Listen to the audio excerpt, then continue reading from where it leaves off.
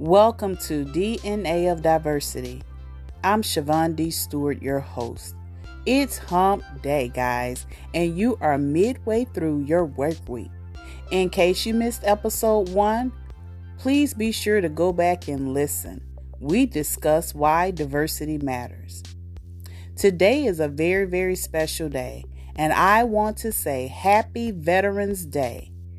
We here at DNA of Diversity is saluting all men and women who have served in every branch of the military.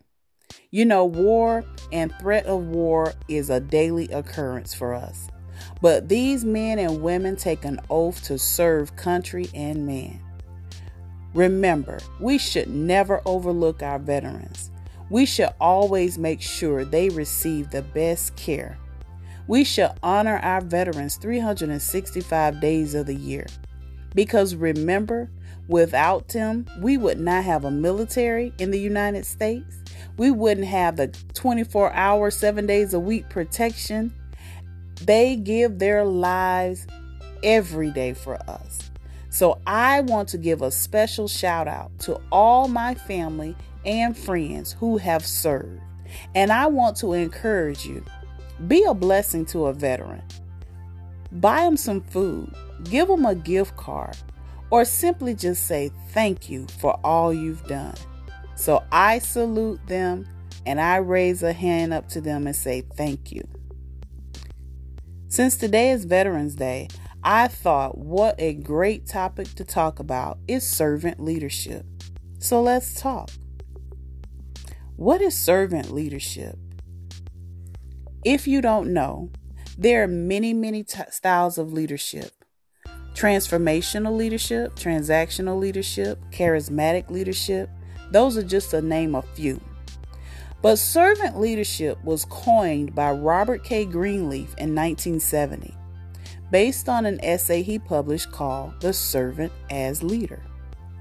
So here's what Greenleaf had to say about the servant leader mentality versus the leader first mentality. A leader first mentality is power driven. They're driven to acquire possessions and they're seeking to fulfill their own desires.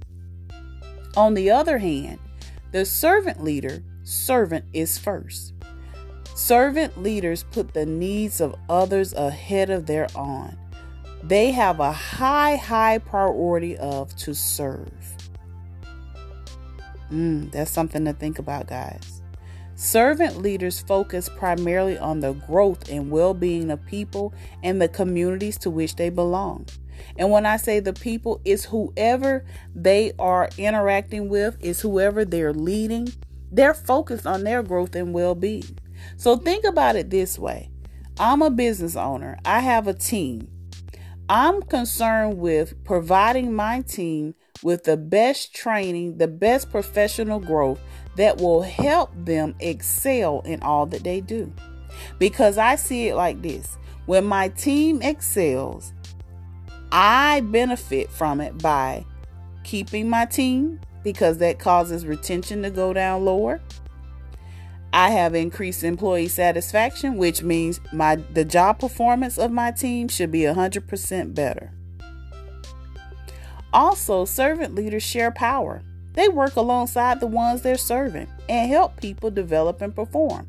That means I'm not bigger per se than my teammates. So if it's meant for me to empty the garbage can because my team is not available, then I go out and I empty that garbage can. That doesn't take away my authority. That doesn't take away my power. Actually, it shows that I'm more humbled and that I can work and do the same thing that my team is doing or help them be able to achieve what needs to be done. So think about that for a minute. Are you a servant leader? Other qualities of a servant leader are, number 1, listening. It is so important that we as leaders listen. An area or a career that I think of that requires excellent listening skills are those who are life coach. Because when you're a listener, you have the ability to give the one speaking their full attention. They know you're paying attention because why? First, you're giving them eye contact. When they're talking, you're agreeing with them by saying something as simple as and you're nodding your head. And you don't realize that when people know that you're truly paying attention to them and listening, it makes them feel valued. Number 2 is empathy. Knowing your team means you recognize when there's a problem. You know their strengths and their weaknesses. If you have a team member that comes in and normally they're bubbly, they're happy, they greet you, but then they come in and they're like unresponsive, they seem gloomed and down and out, you'll recognize that and you'll pull them aside and you'll have that encouraging conversation with them to help re-empower them, to get focused. You'll find out what's going on. You're showing empathy. Number 3 is self-awareness. You got to look at the man in the mirror. Michael Jackson, when he wrote that song, he penned a great song because like he says in the song, it starts with the man in the mirror. So that's self-awareness. That means you're recognizing your own strengths, your own weaknesses, and your abilities. And then you work on those things. And wherever you're weak, you're working to make improvement. And when people see that you are working on yourself, don't you think they'll have greater respect for what you're doing and greater respect for you as a leader? Very, very important. Number 4 is persuasion. Servant leaders use persuasion to build consensus and get buy-in from their team. That way, everyone feels like they have a stake in the team's success. When I think of persuasion, I think of when you're coming together and you're having that morning team meeting and you're allowing that team to be a part of the decision-making process. They're building consensus. They're buying into what was going on with the project. They're having a voice. And then from there, what it says, they feel they have stake in the situation. It's building success. Number 5 is foresight. A servant leader who has foresight is able to take the knowledge they've learned in the past and apply it to the future so you and your team can continue to grow. Why go into business or why pursue a career that you don't want to continue to grow? Having that foresight also means to me that you've learned from the past as well. So that means you're applying methods to keep you from making those mistakes again. That's how you're able to grow. So it's very, very key that servant leaders, that they have foresight. Number 6. Servant leaders should have the ability to build community, not just outside of the organization, but even within inside your organization. You should build community. Teams who trust each other work together to get more done.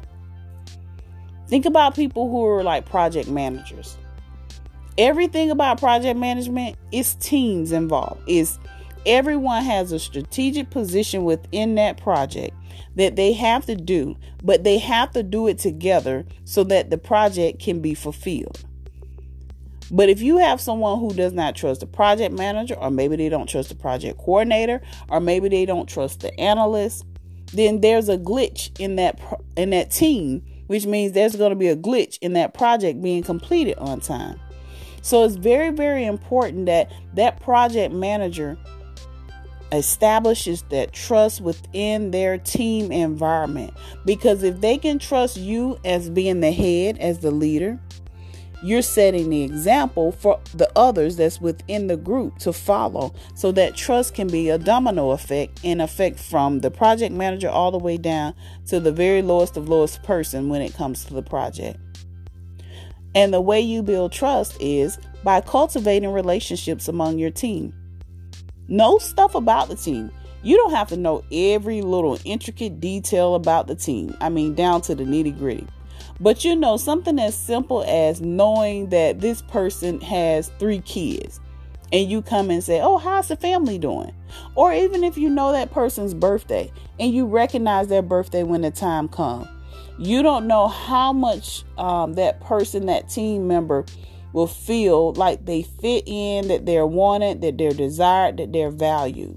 So it's very, very important, because the same I believe the same community that you build within, it will trickle into the outside community. So we have to be mindful of, establishing that trust. That's one of the core values. Most companies' core values is trust. So make sure you're cultivating those relationships. Get to know your team. Have those things, those moments where you have a special day where you do donut day, or you bring things in that they like and enjoy. That's cultivating relationships. And finally, and keep in mind, guys, there are a lot of different qualities for servant leaders, but I just pulled a few that I thought were very, very essential, to this time period, and to help people to begin to evaluate themselves as leaders. But I encourage you to think about diversity as a servant leader and create a culture of trust. So that kind of piggybacks off of the building community. Build that trust. When people trust you, you can truly make a difference because you're setting the example. You're leading by example. And a servant leader should be able to, not only just think about diversity, but push to implement that diversity within their organization. Because before an organization become inclusive, that leader has to find value in diversity. And that leader has to make sure that they're in the hiring process, that they're making sure that they make that team diverse, that they're hiring people of different cultures, different ages, different genders, just all the dynamic of diversity, making sure they're diversifying their teams. And when you do that, like we learned in the first episode, that creates a team where you have greater innovation and greater creativity. So I want to leave you with a few questions to think about. I'm the question girl. You're going to learn that I'm going to ask you a question because I want you to think. I can tell you a lot of different things. I can empower you. But when you begin to think on it on your own, that's how you're able to implement things. That's how you're able to put things in action. And so it's very important that you evaluate. So everything we've talked about today with servant leadership, what are your thoughts? Have you ever thought about the type of leader you are? Give yourself a chance. Take a look at yourself. Is your influence over your team a positive one or a negative one? And if you're not over a team just yet, just ask yourself, do you create a positive environment when you go into the workplace? Are your colleagues drawn to you? How open are you to working alongside your team? People who serve on the mission field, they have to learn how to work alongside each other. Are you open to that?